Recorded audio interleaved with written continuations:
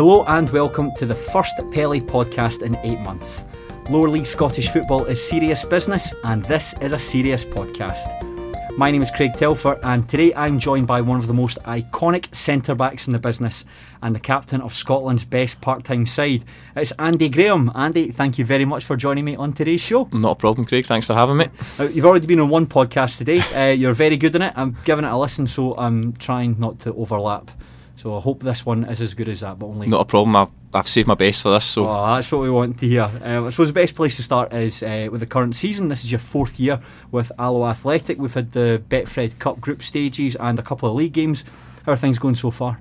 Yeah, they're going well. Obviously there was a bit of a turnover in the summer when the manager left and the new manager came in, so that's obviously going to take a couple of weeks to bed in and get used to a new manager, new approach, new team as well. We lost a lot of players last year that were on loan or went to other clubs, so it's been a wee bit of a while for the boys to bed in, but we're feeling confident about the season. We played really well in the first league game against Partick, and last week was a bit of a disaster. You got a red card. I think it's your first red card in 8 years. Yeah, it would be. It was very unlike me, and I let the boys down, to be fair, so it's something that... It was dissent. It was, yeah. I got very frustrated. I felt it was a clear push on Robbie Dees for the goal. I think if anyone's watched it back, they'll see it. And I think what frustrated me most was the referee chuckling when I was trying to claim for the foul, and that sent me over the edge a little bit. There's no excuse. It's not excusable, and something that is very rare for me to do. So. I've just got to grin and bear it, and I'll suffer my punishment this week when the boys are playing against Arbroath, and I'll need to sit and watch and cheer them on. But there's nothing worse when you're fully fit and want to play and you can't, so it's my own fault, and it's something that I let the boys down, but hopefully they'll go and get the win this week and it's all papered over and forgotten about. So what are the expectations for Alloa Athletic this season? Do you reckon you can go one better than 8th place? Well, I think that's what you set out to do at the start of every season. You always want to improve. We've always been the same, no matter what club I've been at. You always want to do better than the season before, and that's no different than us this year, so we'll be looking to do better than 8th. Listen, if we get 8th, we'll be happy, because we'll have stayed up in the league again, which is a very hard thing to do. It's really competitive and very difficult, so if we can emulate last year's achievement, then it would be a brilliant season.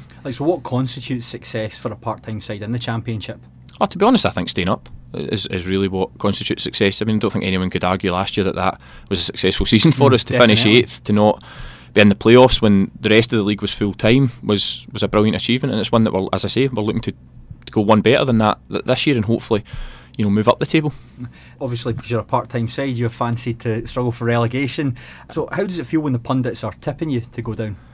I spoke about it this morning, that you just use it as motivation, and I think that's something that we've always done, or certainly I've always done whenever Dumbarton before and now with Alloa, part-time team in the Championship. Everyone writes you off, and I felt that last year we were completely written off, and I don't know if that was due to Brecon having a poor season the season before and people then just making their mind up that we were going to struggle as well. I don't know if it was maybe due to that or the fact we were the only part-time team, but I felt that we were almost disrespected last year for a lot of the season, and it was almost too late for a lot of clubs when they realised that, wait a minute, they could actually stay up here. You're not the only part-time team in the division this season, because of course you're sharing it with Arbroath. You've played them already this season in the Betfred Cup. What did you make of them? I thought they were a good side. They did fantastic to win the league last year. They beat a full-time team to win the league, and they won it very comfortably, if we're being honest. They had it wrapped up pretty early, and Dick's obviously a very experienced manager at all levels in Scottish football, so they'll be a real threat to not just ourselves. And I even get annoyed when people just say, "I'll just be Arbroath and Alloa." There'll be a couple of full-time teams that'll end up getting dragged into it, and Arbroath will be the exact same as us. They'll not just be looking at us and saying, "Oh, let's finish ahead of them." We're looking to drag as many teams in as we can, so that, like last season, we're going into the last couple of weeks of the season, and hopefully there's 4 or 5 teams involved. How big do you think the games will be between you both in the league? Yeah, they'll be big, but just as big as we play any other team, because you can only get 3 points for a win. So it's really, it's important to beat them, and it's the same every game. It'll be no different when we go to Queen of the South the following week. That's a massive game. If we can go to their bit and win 3 points, then it's brilliant. So, and I think that's the way we've always approached it. Last season we didn't look at any games and say, "Oh, they're the ones." It wasn't like that, because we went to won it games that you would be like, "Oh, that's a surprising result." Yeah, those 3 points are just as valuable as the ones that you get against teams round about you. So what's Alloa like as a club? How does it compare to other teams that you've been at? It's absolutely brilliant. It really is. It's very well run. on and off the park. We've got to say that there's so many people behind the scenes that work so hard. Pat the kitman's absolutely fantastic. You'll never meet a nicer guy in the world. He's brilliant. You've got Joyce that looks after us with our food after training, so everything's obviously at the ground, with it being at the Astro, so it means that you can just leave everything at the ground. Everything gets done for you. I've been at obviously lots of clubs where you take your kit home and you wash it, and just wee things like that take away a bit of stress from you, from your life, which you do appreciate when you get it all the time. So it's really well run, and something that I really appreciate, and I know the boys really appreciate that side of it, and I think that's why a part of the reason why we've been successful. And that's quite interesting you touched on AstroTurf there. There seems to be some sort of debate in Scotland about the merits of AstroTurf. I've never actually asked a player this, but how do you find playing on the AstroTurf every second week? Certainly at Alloa, it's not affected me. It's a new AstroTurf. It was laid the year that I joined Alloa, so I think that's probably a part of it. I think that they do have a shelf life. I think a lot of clubs probably leave them down too long, and before you know it, you're playing and the blades are really, really thin, and it's very hard to, there's no give to it. I think that they need to look at maybe bringing in a certain amount of time. I think maybe at the moment it's 10 years, but I would say that's far too long. I think after maybe 5, 6, that's when it really starts to degrade, and well, at the end of the day, it's the football that suffers, and the quality of football that suffers. So for the game, for trying to attract people to come and watch it, then you want to have the best Astro. But when you get it and it's good, I've no issues with the one at Alloa. I think it's really, really good, and even teams that come and play on it all comment on the quality of it. So why do you think there's such a negativity towards it then? I think it's like something new, isn't it? It's always been new, and I was probably the same when it first came out. I was like, oh no. And I still would rather play it. If it's a good grass pitch, you would rather play in grass every day of the week. That's just natural. But with some of the grass pitches the way they are through the winter and things, you'd rather play on a good, slick, modern AstroTurf. So there's pros and cons to both. I think people just need to get more accepting of that they're coming into the game, because clubs need them for revenue, and it's going to be part of it. So I think as time goes on, younger players have probably only ever played in AstroTurf growing up now as well. They'll rarely play in grass, I would imagine. Right. So you'll find that it'll become. I think attitudes will change. Over the next few years. You mentioned the turnover at Alloa in the summer there, and probably the biggest change was Jim Goodwin leaving. Were you sorry to see him go? Yeah, absolutely. Yeah, of course I was. He was successful for us. He trusted me as a player and as the captain for him, and I really appreciated that. So we knew he was going to go. It was always going to come. That was something he never hid from us, so it wasn't a surprise when he was quite open about the fact he was using Al as a stepping stone. He was, yeah. But what I think he did correctly was he waited till the time was right. He didn't just jump at the first opportunity, which I think a lot of people do. They see going to Dundee at one point towards the tail end of the season. Yep, there was Dundee, there was St Mirren the year before. He didn't think it was right, and you got to admire him and respect him for that, because a lot of people would just jump at the first full-time opportunity thinking, I might not get it again, I need to go now. And he was always I'll go when the time's right. He's went, and good luck to him, and I hope that I'm sure he'll be successful. How are you finding Peter Grant so far? Yeah, it's a wee bit different. Obviously, it's going to be like that when a new manager comes in. He's coached at the top level in the game. He's top coached down in England at a very high level. He's been Scotland's assistant manager, and he's bringing in, implementing ideas for us that are a wee bit different, a wee bit of a change of shape as well. But the boys are getting on board, and that's the most important thing. We played really, really well against Thistle, and I think even we came off thinking, all right, we can do this. And I think that the manager's getting us believing that he believes in us, so we need to start believing in ourselves a wee bit more. So yeah, no, it's going to be enjoyable. And as I think I mentioned it, that I'm sure Peter Grant's, the gaffer's, looking to go full time as well, and hopefully if we're successful, then he'll get that. So that's what we need to help him, and he needs to help us. It's simple as that. Now, when Alloa signed Blair Malcolm from Cowdenbeath, Peter Grant was pictured wearing a pretty wacky T-shirt. What do you think of his clobber? Absolutely questionable. Yeah, I thought. And listen, I'm probably the worst dressed player in the dressing room, but even I was raised a few eyebrows at it. So, and it was mentioned with a day out on Saturday with the boys, and it was brought up, to be fair. So yeah. So you're the captain of Alloa Athletic. What's the differences between being the captain and sort of just being a regular player? In all honesty, it doesn't really change me much, and I think that boys that have played with me and boys that have, when I've been their captain, when I've not been their captain, I think they'll probably vouch for that. I don't really change much. I'm the way I am anyway. The first season at Alloa, I came in, Graham Holmes was a captain, Homer, good friend of mine still, and that was no issue to me. It wasn't. It's not a problem. It doesn't change anything. It doesn't change my approach to the game. It doesn't change the way I am in the dressing room. It doesn't change the way I am with the boys. So it doesn't. you've got a bit more responsibility in making sure that players are felt welcome when they come in, and things like team days out and organising things to keep morale high. So whether it's singing songs, whether it's organising quizzes for the buses, you name it, that's what my job is to do, is to make sure that the morale stays high no matter what. Tell me about the songs. I know that in the team WhatsApp group, that's something that you regularly do, is put songs in the group.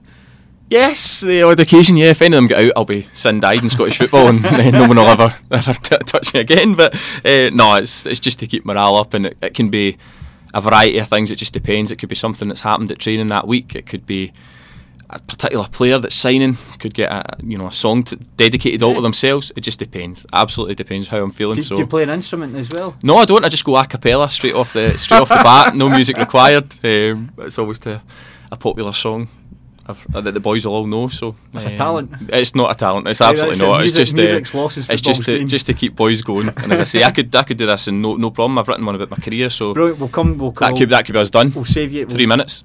We'll save it, because I've got 16 pages worth of notes here. Not a problem. We'll save that for the end. So we'll jump it back about 20 years, Andy, and we'll talk about your first steps in the game. How did you start playing football?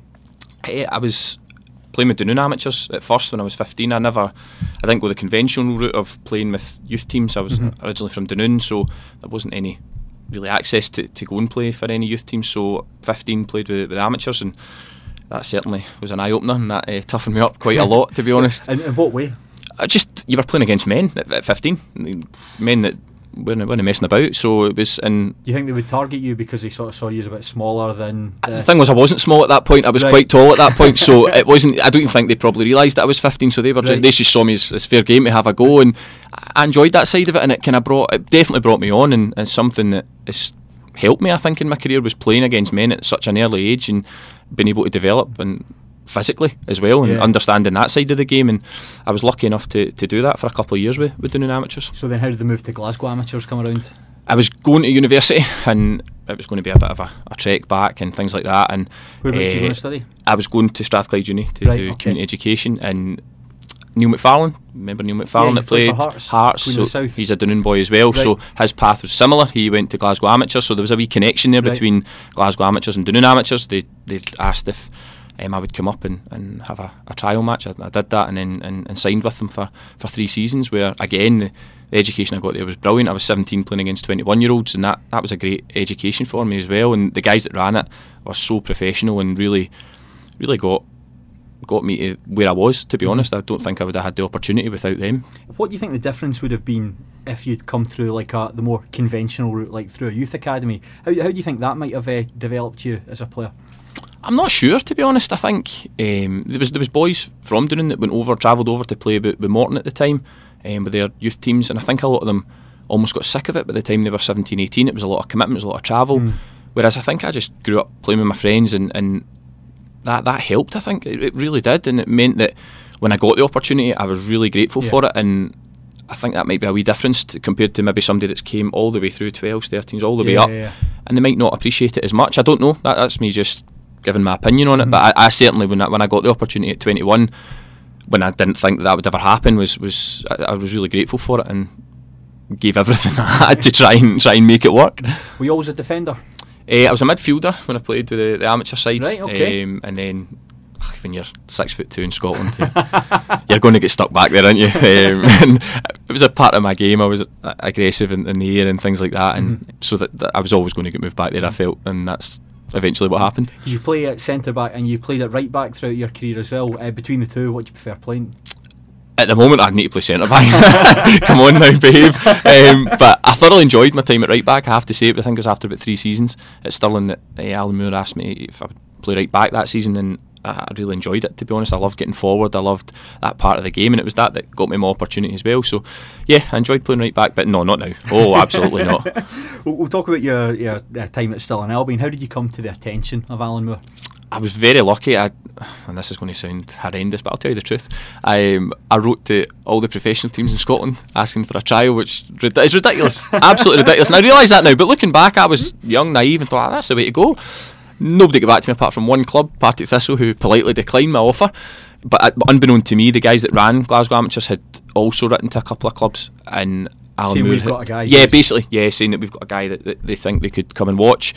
Allan Moore thankfully took up that opportunity to come and watch. I was playing with the Scotland under-21 amateur select down at Ayr, and they came along to watch and asked if I would come into pre-season. So, and at that point, do you remember when Clyde did the open trials? Yeah, don't know if you remember that. Under Graham Roberts. Yeah, so I went along to that as well because that was at the same time. So I was training with Clyde during the day full time, and then training with Stirling at night on trial. And I lasted 2 weeks, and it was horrific because anyone that's played under Allan Moore will tell you his pre-seasons are extremely tough. So it was getting too much, and I'd said to Graham Roberts at Clyde, and he says, "Look, we want to keep you in for another couple of weeks." And I was like, I physically can't do this. And luckily at that point, Allan Moore had saw enough that he says, "Do you know what? We want to offer you a contract." And at that point, I was like, "I've got to take that. Then that's the one that's in front of me." And so I went for it from there. So good guy, Allan Moore. Then.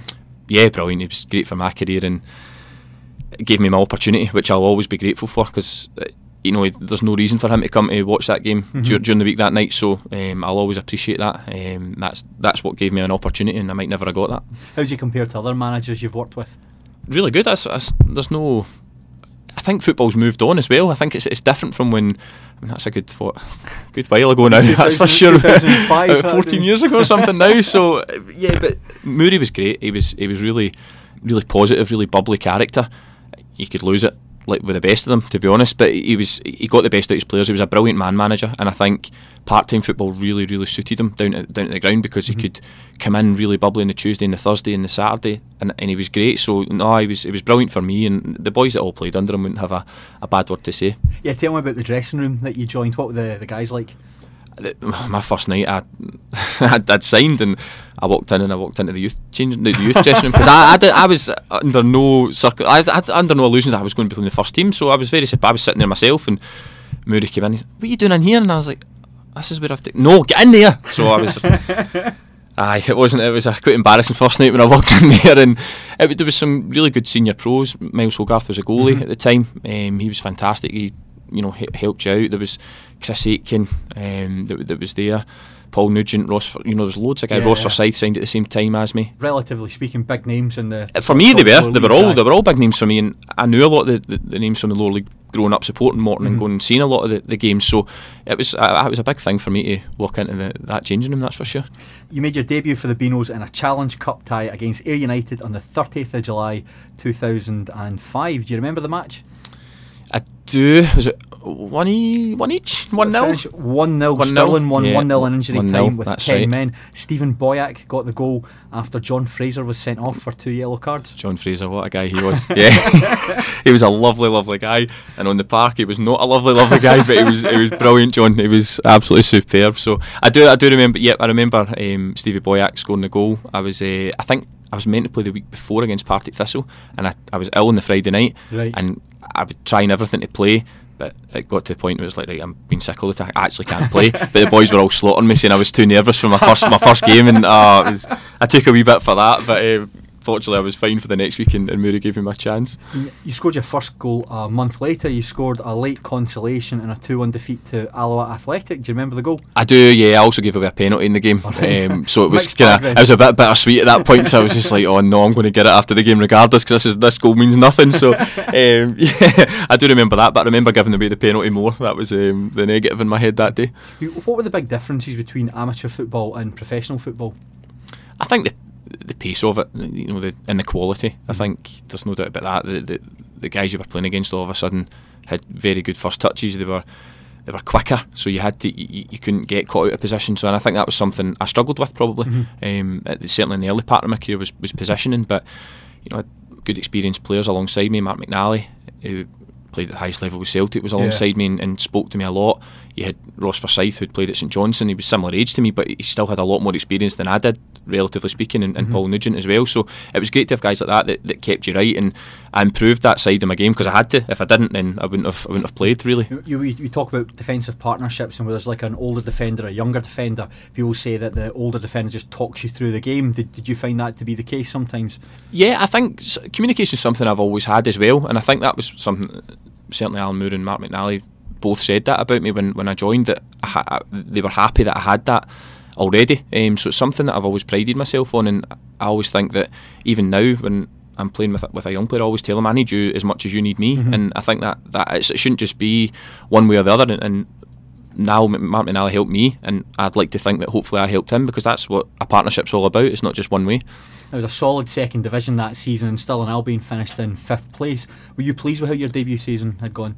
Oh, certainly, yeah, because I think 10 games in, we'd lost the first 9 games, and the pressure on Allan Moore at that point was untenable almost, and you felt that as players, because you felt so responsible, and because we got on so well with the manager, you were feeling horrendous, thinking that we were causing this. But Peter McKenzie, the chairman at Stirling at the time, was absolutely brilliant and never ever wavered and never even considered letting Moore go. And so I don't think he felt as much pressure as we probably did. Right. Because I think we went to Morton, a midweek game, 1-2-1. Ross Forsyth scored the goal, and we then went on a run of 8 wins out of 9, and that's how we ended up finishing 5th and whatnot. But after 10 games, it was looking bleak. So yeah, finishing 5th was, if you'd offered me that at that point, I would have been absolutely over the moon. Your second season at Forthbank, that was the 2006-2007 season. That was successful because it ended with promotion via the playoffs, but you only played 19 times that season, and there was an absence between August and December. What happened? I had a few injuries that year. That was the first year that I've not really been injured much in my career, but that year I did struggle with them. I remember I had a hamstring injury, and I couldn't really get back from that. Then the boys were actually doing really well, so it was hard for me to get back in. So when I was fit, I just wasn't selected because I wasn't, I was out of the team at that point, and the boys were doing well. So no issue with that. That's absolutely.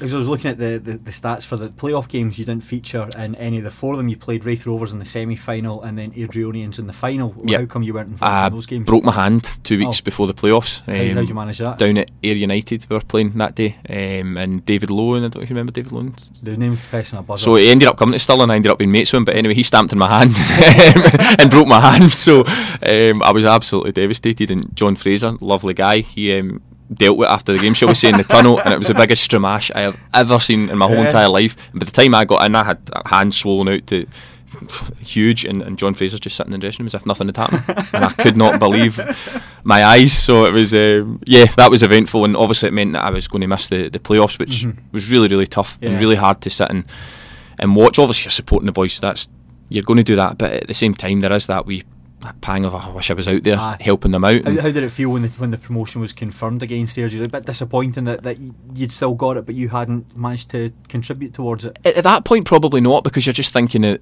the success, and you're thinking brilliant, next season we're going to be in at the time Division 1 Championship now, but so you're elated for that really more than anything else, and you're delighted for the boys that they've went and done it. It's probably harder in the lead up to it, so when you're watching, and I think the first leg of the playoff final we were 2-0 down going into the last 5 minutes, so it was looking game over. Airdrie were in Division 1 at the time, so it was looking as if it was all over, and then Paul Nugent hit a ball with his left foot that I've still no idea why he shot. But it went right in the top corner, and then Chris Aitken scored a goal after that to take it to 2 each, which meant we were going to Airdrie on the Saturday full of definitely. We were in the ascendancy basically, and we went and saw the game out 3-2, and we had a good team at the time. Robert Snodgrass came in loan. What was I was going to ask you about Robert Snodgrass? What was he like to play alongside?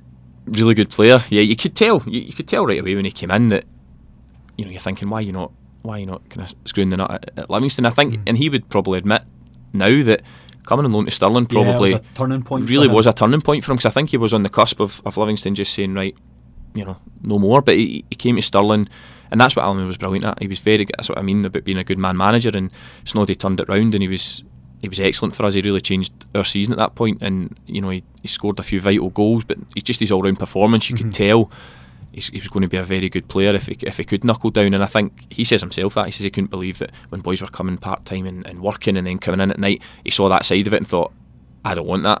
I want to do the best I can, and fair play to him. He's absolutely went on and had an absolutely magnificent career. So it was good to get quality like him, and David Bingham came in on loan as well, who was also very, very good for us, and really helped us win the playoffs. One of the guys I wanted to touch on that season was Colin Cram. When he joined Stirling, he'd be the only player to have featured in every senior division in Scotland and England. What's Colin Cram like?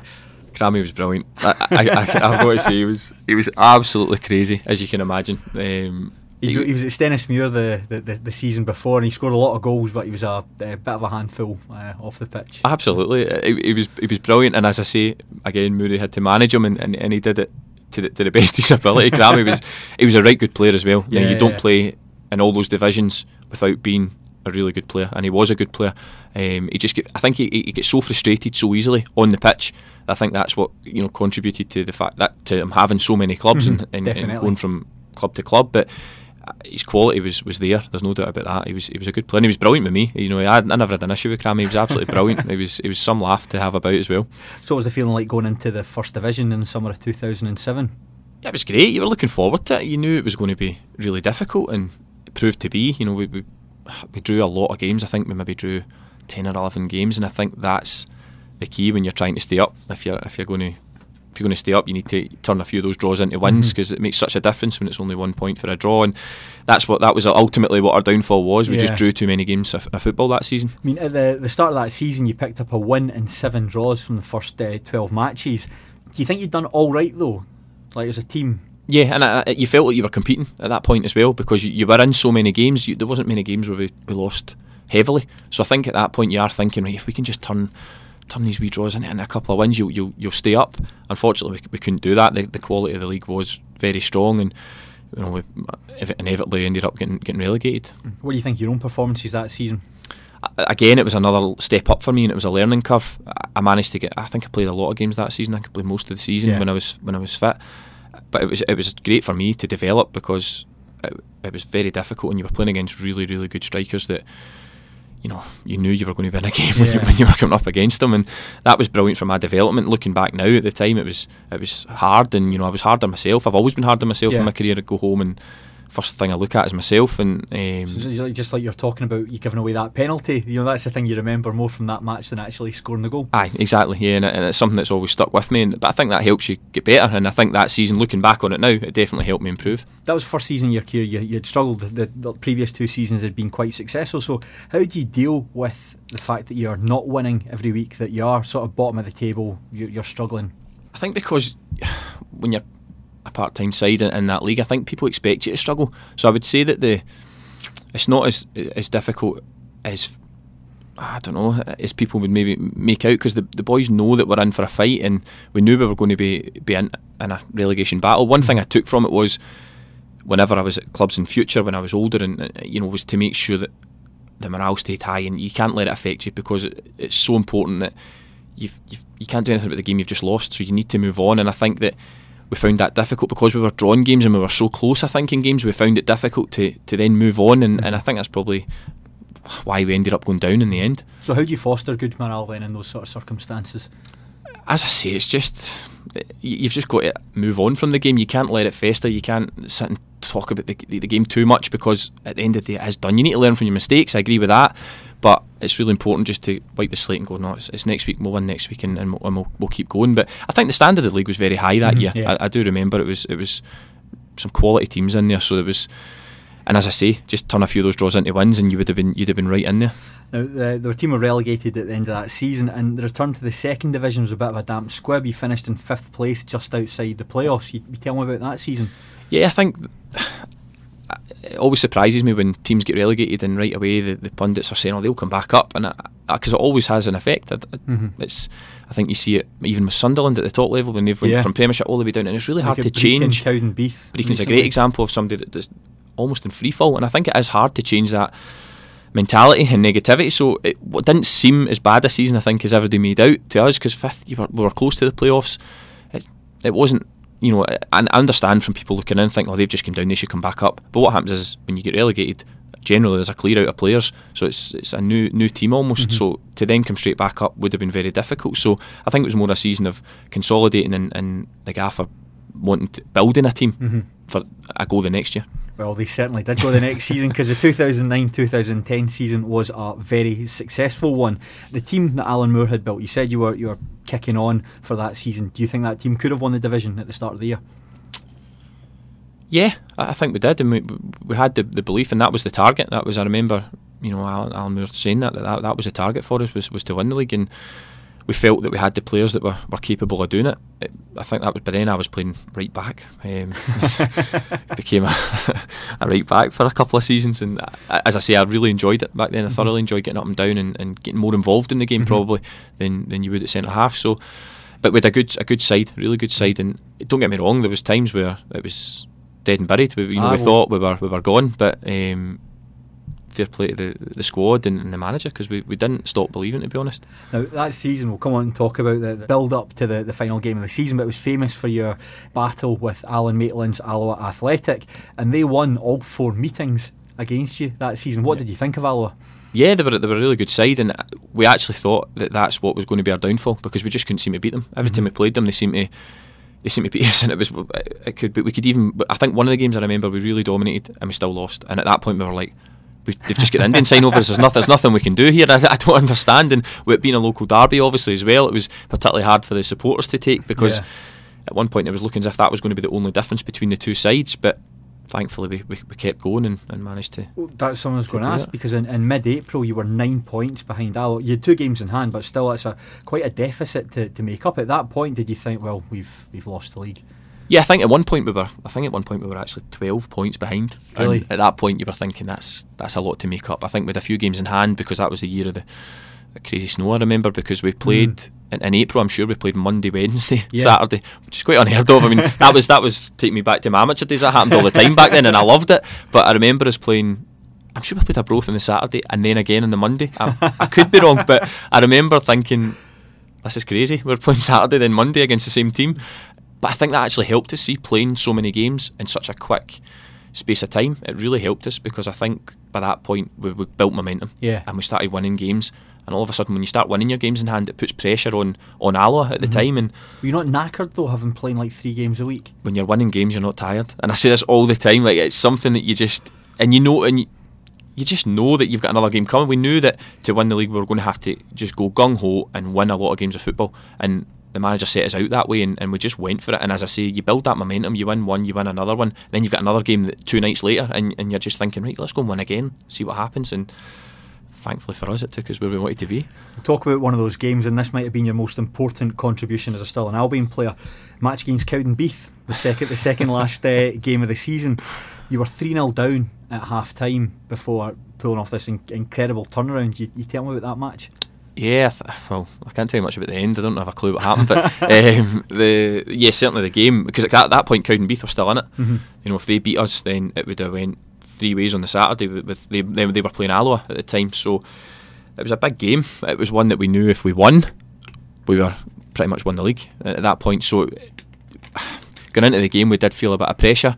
Cowdenbeath's a horrible place to go at any time, especially when you need to. Nobody ever says anything nice about Central Park. Do you know, the results I've had at it, I really enjoy playing there, but at the same time it's still not an easy place to go. And we were going there thinking, just win, and all of a sudden we were 3-0 down half time, and you're thinking, oh, it's gone, it's absolutely gone, what have we done? We've thrown it away. And Allan Moore came in at half time, and he was understandably fuming. He thought we'd thrown it away, and he told us, just go out and just win that second half, and whatever it takes you, it might take you somewhere, but he says we need to go into Saturday with a bit of positivity. He said, so I need you to go out there and put that half to bed. And well, we certainly did that. Tell me about the second half. It was Ian Russell scored 2 goals. The second one came in the 87th minute. Yeah, and he was a big factor in us winning. He was on loan from Morton. He came on loan from Morton. I think he'd been on loan at Alloa earlier in the season, maybe. I think so, yeah. I remember there being a bit of controversy over that transfer at the time, because he didn't come to us till late on, very late on. I think you're talking maybe March. It was really late. It was an emergency one, I think, and he scored something like, I want to say 6 or 7 goals. So he was pivotal in us winning the league. There's no doubt about it. And the 2 goals he scored that night were every bit as important as the one I scored to equalise. Yeah, so tell me about the equalise. I know you said that you finished the game with a concussion. Am I right in thinking? Oh yeah, I don't know. To this day, I just get people telling me. I've seen pictures of what happened, but Ross Forsyth always tells me, because he got the assist, so he's delighted to tell me about it. He claims it was all to do with his ball in. I think it was a free kick late in the game, and we'd just thrown everybody up, and Ross has floated one in, and I think that David Hay, it was the goalies, came to punch it, and he certainly never punched the ball. I think I've headed the ball and he's taken my head off near enough, but it was one of them. I didn't really know what had happened. The first thing I really remember is coming round and somebody saying, just fucking leave him. So it must have been one of their players, presumably at that point. I hope so anyway. I hope it wasn't any other guys. To be fair, I get no sympathy off our players. They were all celebrating with the fans in the last minute. They had no concern for my welfare whatsoever. So how did you recover in time for the final game of the season? Because they never had the daft concussion rules back then, so it was there was no chance that I wasn't playing in the final game. I'd played every game that year, so there was no way I was missing the game at Brecon. We'll talk about the Brecon game just in a second, but that was was your 5th goal over the final third of the season. Where did that scoring run come from? I have no idea. It was with good set piece takers in the team, and they're the ones that deliver it for me, and I just managed to just get on the end of them, luckily enough. So with Chris Aitken at the time, it was a great delivery from a corner. I remember scoring a few from his balls in. So just went through that wee run where you just felt every game, I might score today, I've got a good chance of scoring today. So I know what strikers mean when they say that, when they go through a purple patch. I was doing that as a defender for the first and probably last time in my career. Now, going into the final game of the season, Alloa had lost 3 games in a row, and you were at the top of the table with a 2-point lead. As we said there, you were taking on Brechin City. Alloa were playing Cowdenbeath at home, and all you really needed was a point because of your superior goal difference. So what was it feeling like going into that match? Yeah, it was really nerve-wracking. Anyone that says they weren't nervous is absolutely lying through their teeth, because it was a nerve-wracking experience. But being away from home, I don't know, I think that probably helped us, being away from home, to be honest. I think sometimes at home there's the expectation of everything, because Stirling would have filled the whole side, and it would have been that bit of, don't get me wrong, Stirling took a great support that day. I remember they filled the whole stand at Brechin, and they had a few round by the hedge as well. So, but I just think being away sometimes helps you. I think it just takes that wee bit of pressure off, and we knew that Brechin were already in the playoffs. I was surprised. I remember them playing a full strength team, because I was surprised. We kind of thought in the build up maybe they'll rest boys because they're playing on the Tuesday. They certainly didn't, and we were like, oh, here we go then, we're in a game. But the nerves, once the whistle goes, it does go away. You just play your game as you always do. So I think nerves are something that build up. The second the game starts, you just play. We'll talk about the match, because Michael Mullen scored after 8 minutes for Stirling. Charlie King equalised shortly afterwards for Brechin, and then Brian Allison was sent off just after half time. So can you tell me about playing in that match? Yeah, obviously when shooter, that's his name, scored to put us up, we're thinking, here we go, that's it. Especially when you only need a draw, because you're thinking to yourself at that point, right, let's just see the game out, 1-0, everybody's happy, Brechin have got the playoffs on Tuesday, no issues. And I think Charlie King scored a free kick. I think it was a good goal, to be fair. And you're thinking, oh, here we go, this is not what we need. But we're still 1 each, we're all right. And we could hear that, I'm sure Cowdenbeath took the lead. That's right, in their game, because I remember hearing that. You don't really want to hear, but you can't help it when you're at Brechin. You're hearing everything, and we knew. So we were thinking, right, okay, just focus on us and try and make sure we get the draw that we need. Even go for, at that point we were still going for the win. I remember Allan Moore saying at half time, we go for the win. We're not here to, if you sit and try and play for a draw, then we'll lose. As simple as that. And I think maybe 5 minutes into the second half, Brian Allison gets sent off. It was a harsh one as well. I remember thinking at the time, that's really, really harsh and a big decision for the ref to make at that point in the last game of the season. But yeah, off he went, he got his marching orders, and at that point you're just thinking, right, now we need to see this out. Because at the Rex, although Cowdenbeath had taken the lead, Alloa scored 3 goals in 9 second half minutes to go 3-1 up. Were you aware of the result? Absolutely, yeah. I was certainly aware. I don't know about everybody else, but so you're right next to the touchline. I knew, and I think a few of the Brechin fans were shouting that that Alloa were winning, and you're like, oh, here we go. This is. So then, how do you see out the rest of the match? Obviously, you're hearing this stuff coming in. You're a man disadvantage. How do you see out the rest of the game? And again, that's what I mean about being away from home. Probably suited us that day, because Brechin's pitch is narrow, it's tight, which is exactly what you want when you're down to 10 men. You don't want to play in a big expansive pitch, and I think that helped us, because we just got really narrow, and we had a lot of really good workers in that side. We Andy Gibson and folk like that just worked their socks off, and that's what saw us through in the end. It was, I think, when you've got that carrot at the end of it, everybody was throwing themselves in front of everything, and it was a real effort that when you came that far, you came from 12 points behind, you're thinking, we can't let this go. You just cannot let this go now. And I think that was the overriding emotion of it all, was the fear of losing more than the carrot of winning, maybe, but it saw us through. So how did it feel at the full-time whistle? It was brilliant. I mean, I remember Rory McAllister was playing for Brechin at the time, and I kept saying to him, listen, Rory, you've got playoffs on Tuesday, let's know if there's a 50-50 to be had, let's just be sensible here, right, because it's not going to end well. And it was, to be fair, he was brilliant. He was saying that as well. He's like, I know I've got the game on Tuesday. But once the final whistle went, it was just euphoria, relief, probably more than anything else. But yeah, it was absolutely unbelievable, really. How do you celebrate it?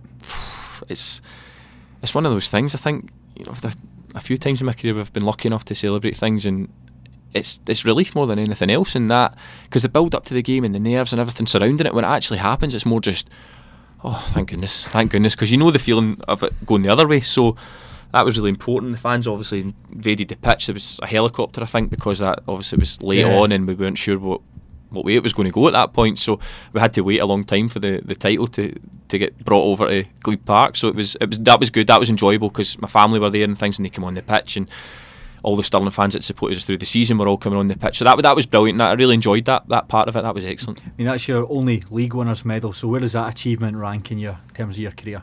Yeah, it's up there. It's got to be. You know, promotions and winning medal, that's what you play the game for. And they've been, don't get me wrong, there's been some other achievements in there, like staying up in the Championship when you're only part-time team. Things like that are huge, and I think overlooked at times. So, but it'd be wrong of me to say that winning a league medal wasn't right up there. You know, it was. How would you sum up your 5 years at Stirling?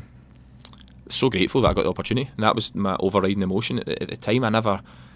I remember my first year, I was on I can tell you, I was on £50 a week, and I was travelling from Dunoon, so I was up twice a week. It was costing me £60. I was paying a tenner to play for Stirling at that point, and it did not matter a jot to me, because all I cared about was playing football at a professional level, no matter what it was.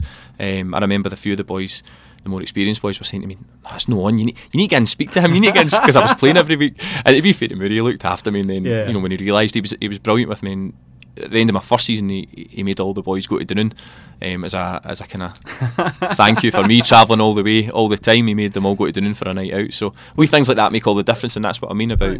What's a night out in Dunoon like? Absolutely horrific, but they were adamant that they were going to come. So no, it was good. They enjoyed it. That sounds good if the manager's going out his way to. It did make me feel a wee bit, you know, valued in what I'd been doing. You know, getting the ferry and 2 trains, and then, you know, walking out to Stirling. But as I say to you, I'd have done anything at that point to play at that level, so that wasn't an issue to me. It's not something that I look back on it now and think, you're crazy, but at the time it didn't feel like a chore at all. So my 5 years at Stirling were brilliant. I really enjoyed it. Now, you left the club at the end of that season, and Allan Moore left as well to take charge of Greenock Morton. Do you think for both of you that was the right time to move on?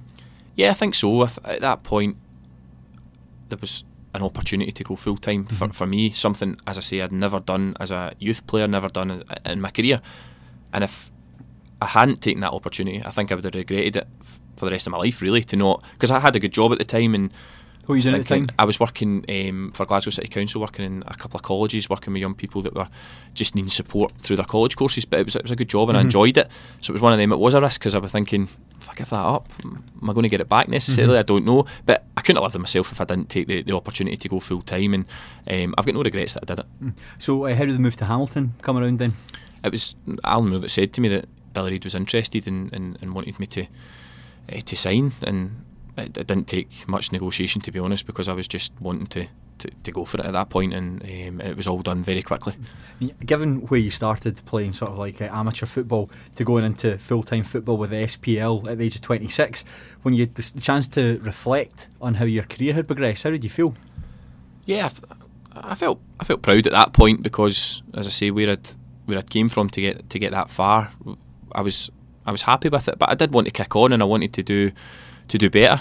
Didn't work out for me. It's such, you know, maybe the level was too high for me, I don't know, but it was something that, as I say, if I'd not taken that chance, you would always look back and regret not doing it, because I got to play at some great stadiums against some brilliant players. So that's part of my career I'll always look back on and think fondly of it. I will come on and talk about sort of your season in the SPL in a bit greater detail, but before you signed for Hamilton, you went on holiday to Las Vegas with your sister. She had won a poker tournament. That's right. You enjoy yourself when you're over? Absolutely brilliant. Yeah, she won a poker tournament, so got 2 free tickets to Vegas. She was only 20 at the time, so she couldn't actually play in any of the tournaments over there. So she got a fake ID, to be fair, so she was in a few things. But no, it was absolutely brilliant. I thoroughly enjoyed that, and I appreciated her taking me, because she could have taken any of her pals, but no, she chose to take her big brother. I was like, happy days. So that was a good wee holiday before the real stuff started. I've never been myself, but I've heard though it's sort of like Pleasure Island. You can pretty much do whatever you want. Absolutely anything. Yeah, it's magnificent. Really good. Thoroughly enjoyed it. Brilliant. Tell me some about your stories when we stop recording. But it was Billy Reid who brought you to Hamilton Academical. How did you find working with Billy Reid? I actually met Billy Reid in Vegas, believe it or not. Really? Nah, yeah, when we were over there, and I couldn't believe it. I was like, oh no, my manager's here. But no, it was, as I say, it was all new to me. The whole thing was new to me. I think his assistant at the time was Stuart Taylor, was brilliant with me, because he understood, I think, where I got a lot of injuries in pre-season and things. I think my body was struggling to adjust from part-time to full-time and training every day. So I was picking up a lot of niggles and things like that, and I always had this stupid attitude where I thought that I need to work harder then. I need to work harder, when realistically, looking at back now, I'm saying, well, what are you doing? Your body needs recovery. But at that time, it was probably before really sports science was a big thing and things like that. So you just thought, no, I need to work harder and do better. So that was probably a downfall of mine. When I was full-time, was probably overtraining or trying to do too much. Did any coaches sort of recognise that you were doing too much and like sit down with you and say you need to sort of focus on specific areas? Yeah, that's where Stuart Taylor was good with me and said to me, listen, you need to try, but at the time you're still thinking, I need to be fitter, because I need to be at the level that the rest of the guys are at, because I didn't feel I was. So that was something that I look back on and probably regret and think, you should probably listen more, or you should have been a bit more sensible. But at the same time, you live in the moment, don't you? So we've all got regrets that we look back on, but I don't. I see why I did it, because I wanted to be as good as everybody else. There were some good players in that Hamilton team. You had Martin Canning, Mark McLaughlin, Simon Mensing, Dougie Emery, sort of well-known names. How did it feel to fit into that dressing room? They were really welcoming. There was a lot of new players the year that I signed. Gav Skelton came in. He was a really nice guy, and Gary McDonald as well. Jim McAllister, who I've grown to be really good friends with over the years. He joined that year as well. Big Mark McLaughlin was absolutely fantastic. You couldn't meet a nicer guy in football, and really welcomed me, which was great, because as a centre half, it'd have been easy for him to go the other way and think, oh, here's another guy that's fine for my position. But he was not like that at all, and I'm really close with Mark now. Him and his family, because I appreciated that at the time, and we ended up crossing paths later on at Dumbarton, which was great. So they were really welcoming from that point of view. Was there a case of like, this guy's been playing second division part-time football last season, who's he? No, I don't think there was, to be honest. I think there probably was a wee bit of that attitude that he'll just be a squad player and he'll not be any good or whatever. I think maybe I took a few folk by surprise. I'd like to think I did, because there's always that that mentality in football, that if somebody's came from a lower level, that they're not going to be good enough.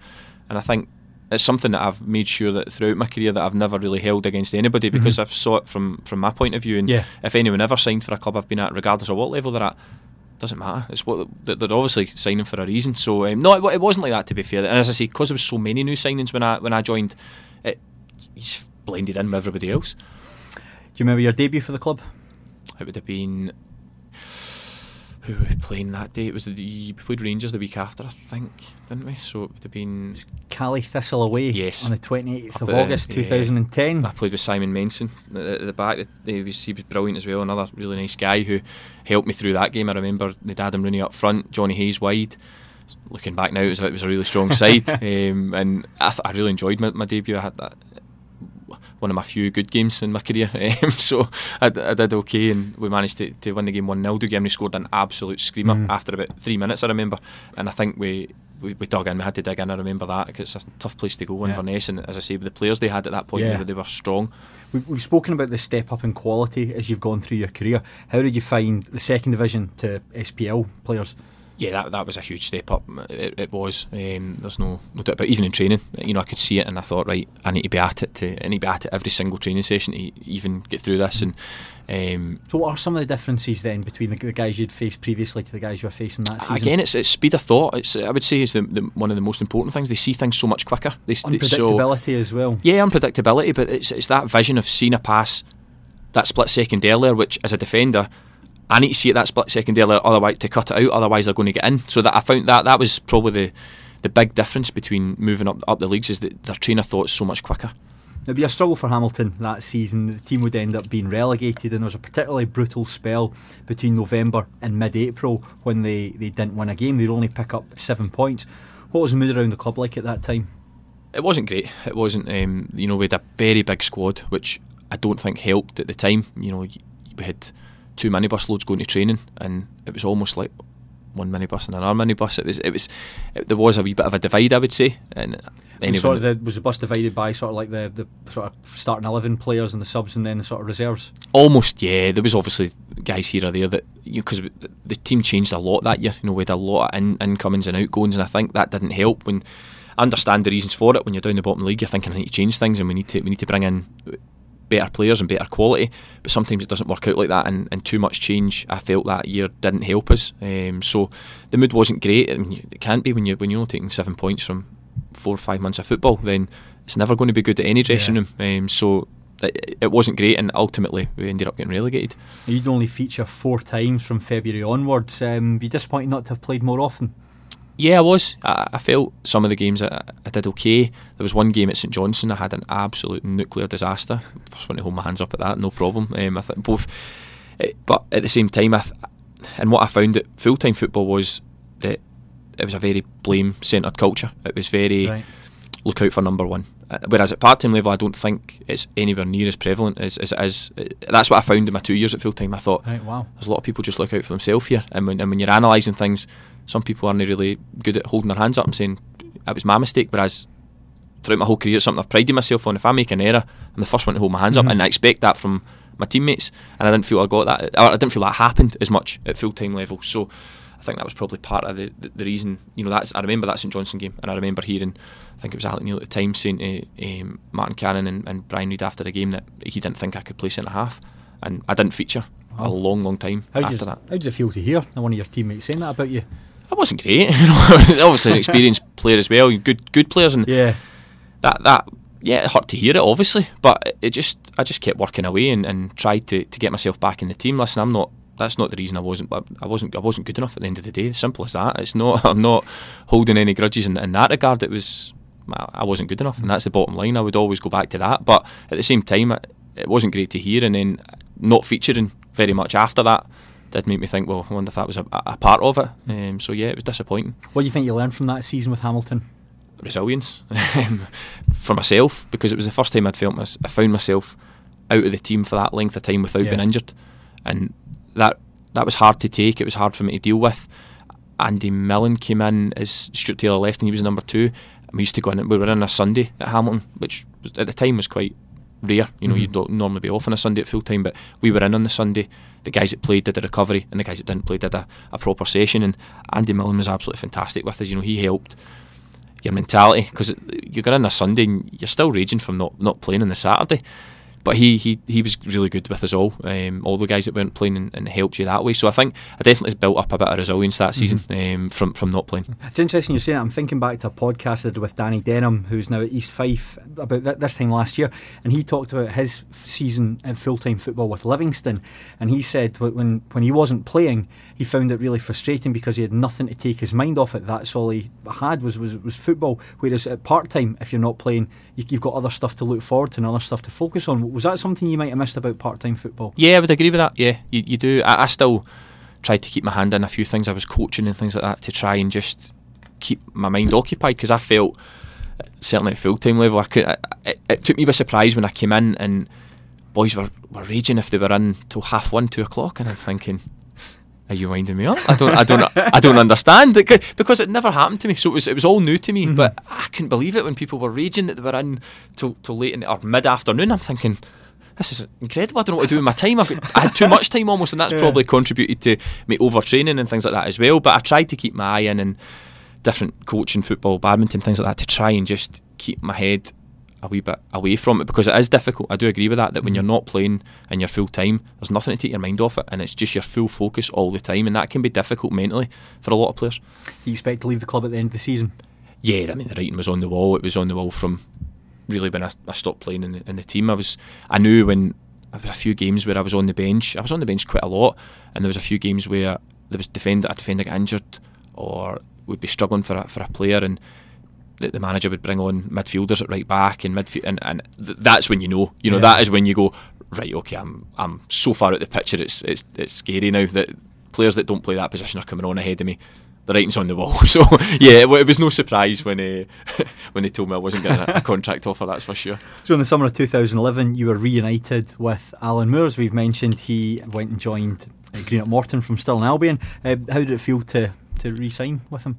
Really good, because at that point I was probably needing a wee boost, in the sense that I needed somebody that believed in me again, because at that point you're thinking, it's not great when you've went full time for a year, it's not worked out, and you're thinking, here we go. But the lure of Morton as well, because as I say, I was a fan growing up. I followed them everywhere. Yeah. And I was everywhere. I was a big fan growing up. And what were some of your favourite memories watching them? It's just I remember going to Stranraer midweek once for a Challenge Cup semi-final, and we get beat. Do you know that? But it was just the whole thing about it was just brilliant. I loved going there as maybe 14th. I can't remember. I was young though, and I just remember thoroughly enjoying the whole experience. And I loved supporting my local team at the time, because living in Doon, that was my local team. So I remember that they went for promotion with Dundee United, drew 2 each in the last day. If we'd won, we'd have got promoted. And I remember Cowshed, the whole place was packed, and it was just a brilliant atmosphere. So lower league football was something that I grew up with. So to go to Morton and sign with them was a big deal to me at that point. Now, you mentioned how much part-time football had suited Allan Moore. What about full-time football? I think it didn't. As I say, I think he was a much better part-time manager, and that's only my take on it, because I was only working with him at full-time for a season, and it wasn't a very successful season. So I don't know how. Obviously the following year I think they did really well and challenged for the league. So players that played in that team would maybe have a different opinion than me, but I think that he was better. His personality was better suited to part-time management, because I think, certainly in my experience, on a Monday, and he kind of thought about the previous Saturday too much when we were losing, and it could bring that mood into training, which wasn't like him. I wasn't used to that. I was used to the bubbly character coming in all the time, and it was different. It was totally different for me to see that side of him, and I think that's just because he cares. That's not because he's consciously doing it. I think it's just because it matters so much. And when it is full time, at the end of the day, again, he's not got a distraction either. The managers don't have a distraction. When he was part time, he would have had his job as well. He wouldn't have had that when he was full time. So that his focus is just all on results. And when we weren't getting them, it had a negative effect on him as well, which is understandable. What were your teammates at Morton?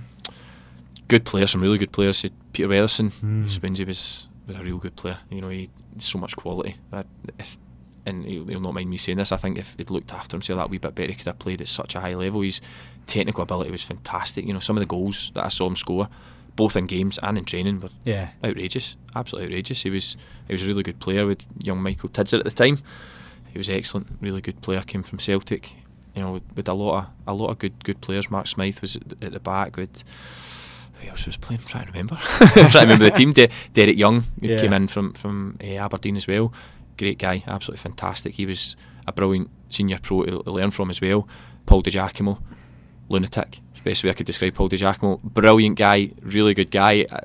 My first game, I think, at Morton, I was playing right back, he was playing right mid, and he said to me, "Andy, do not pass me the ball under any circumstances." Right? And I thought, he's kidding me on, he's winding me up. He's got to be winding me up.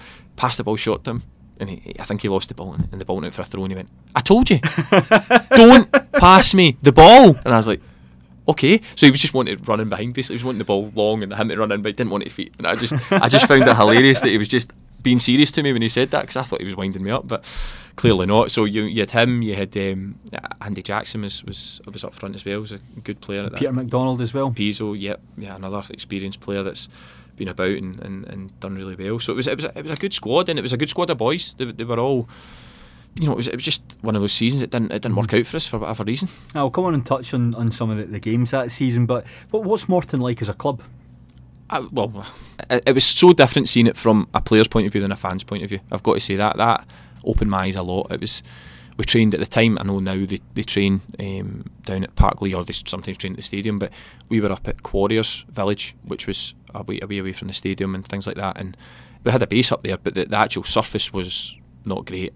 I think I got injured for a few weeks once when I fell down a rabbit hole, and that's no word of a lie. I've been over my ankle in a rabbit hole, and I was out for 3 weeks. I fractured a wee bone in my foot. So it wasn't the best of training grounds in that respect, but it was a great club. You know, we Andy the Kitman was fabulous. He's a brilliant wee guy. He's been in Scottish football forever. I think he was brilliant around the place, and it was a good atmosphere. There was no issue in that regard at Morton. No chance. It was really good, and thoroughly enjoyed my time. It was just frustrating because I know I didn't play as well as I know I can that season. I was poor, but the squad in general, I think we should have done better than we did. We'll touch on some of the games that season. I know you were injured in a Renfrewshire Cup match against St Mirren. You broke a cheekbone. What happened there? Yeah, so I'm not for a header with Jerome Tesseler. You remember him? Yeah, left back. Yeah. It was, to me, I know this sounds crazy, but boys would probably think it's only the Renfrewshire Cup, but to me that was everything. Playing against St Mirren at Love Street was me. I was so motivated for the game, and probably went for a header that maybe I shouldn't have went for. It's hard to remember because at the time I got absolutely KO'd and I fractured a cheekbone in my eye socket as well. I tried to play on. I got up and I played for the rest of the half. I remember the referee saying to me, because my face was like, my cheek was in basically, and he said, you're and I said, it's always like that. And I was, what am I thinking here? It came to half time. I was being sick in the toilet. The gaffer had saw my face and he was like, "No, that's you're off." And I was fuming. My wife now, but my girlfriend at the time, they had to call it Natanoy for her to come and obviously take me to A&E. But I was still I was wanting to go back out and play. I don't really remember this, to be fair. I was a bit out the game, but apparently she had to come in and proper row me and sit me down and say, "No, this isn't happening, you're coming to hospital." But again, I think that was probably just the build up and being a Morton fan and playing in the derby. I'm thinking, no, I'm playing, and the stubbornness took over. But it wasn't a great start because I was out I had to get an operation and things. I had to go and wire my back up basically. And I was quite frustrating the way at a new club then as well, especially with your links to Morton. Definitely, because you want to hit the ground running. At any new club, that's what you're thinking. You think, right, I want to play well in my first couple of games and really cement my place in the team. And I think, I did get the opportunity to do that. It just obviously I was out for I think it was 6 weeks. It was a good while I was out for, which was really frustrating. The team were doing quite well as well in your absence. They were top of the table after 7 games. Do you think you could actually go and challenge for the title that year? Aye, till I came back. I'm obviously the common denominator. It's fair enough, I was.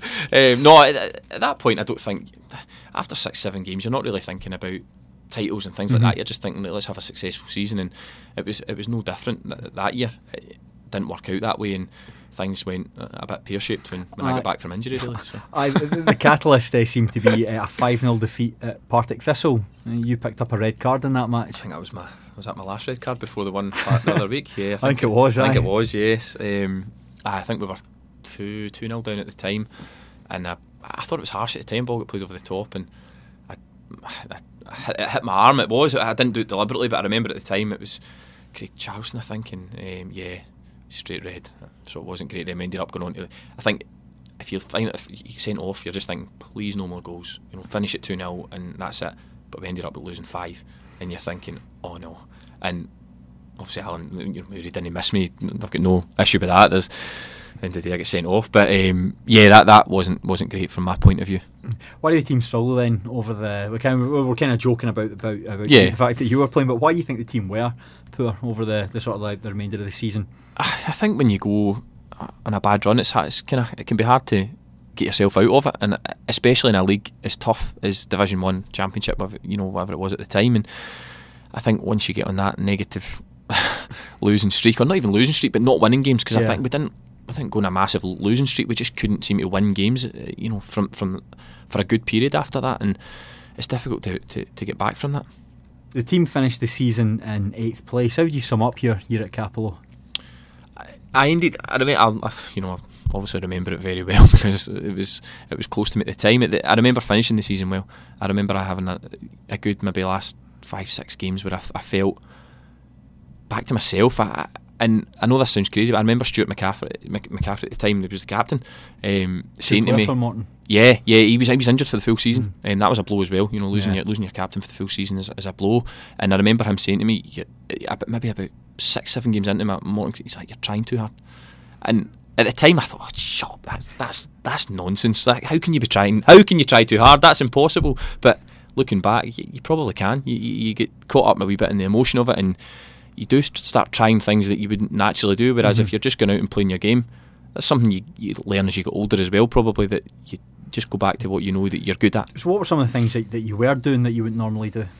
Just probably making rash decisions on the ball and off the ball. I think you probably go into tackles maybe too eagerly when, as a defender, you're probably, now I'd be like, why are you getting into that? It's just, you're taking yourself out of the game and you're leaving the rest of your defence open, and so small things like that make a big difference. And I think probably over that year, I just wasn't good enough at the end of the day. That's the bottom line.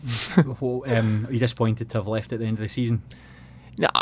No, I was disappointed to leave Morton, but I think at that point I'd had enough of full time. If I'm being honest, at that point I was a bit scunnered with it, and just thought, it's not for me full time. And that sounds crazy, because there'll be so many players out there, so many young boys and young people out there that think, I want to, full time is all and that was my dream. That was all I wanted to do for a long, long time. And when I got it, it wasn't what I expected. So I was ready to just say, I much preferred part-time football. I want to get back to that. I enjoy my job. I enjoyed.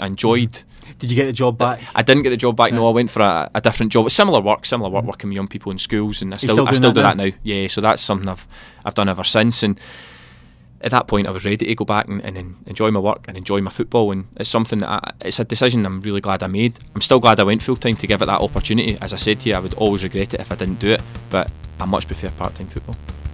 Superb, Andy. Thanks very much for talking to me. Join me again soon for the second part of our interview, where Andy talks about his 3 years at Dumbarton and his season with Ayr United. In the meantime, please make sure you subscribe to this podcast and be sure to follow us on Twitter and like us on Facebook. Just search for Telemuse Pelé. Until then, I've been Craig Telfer, and this has been the Pelé Podcast.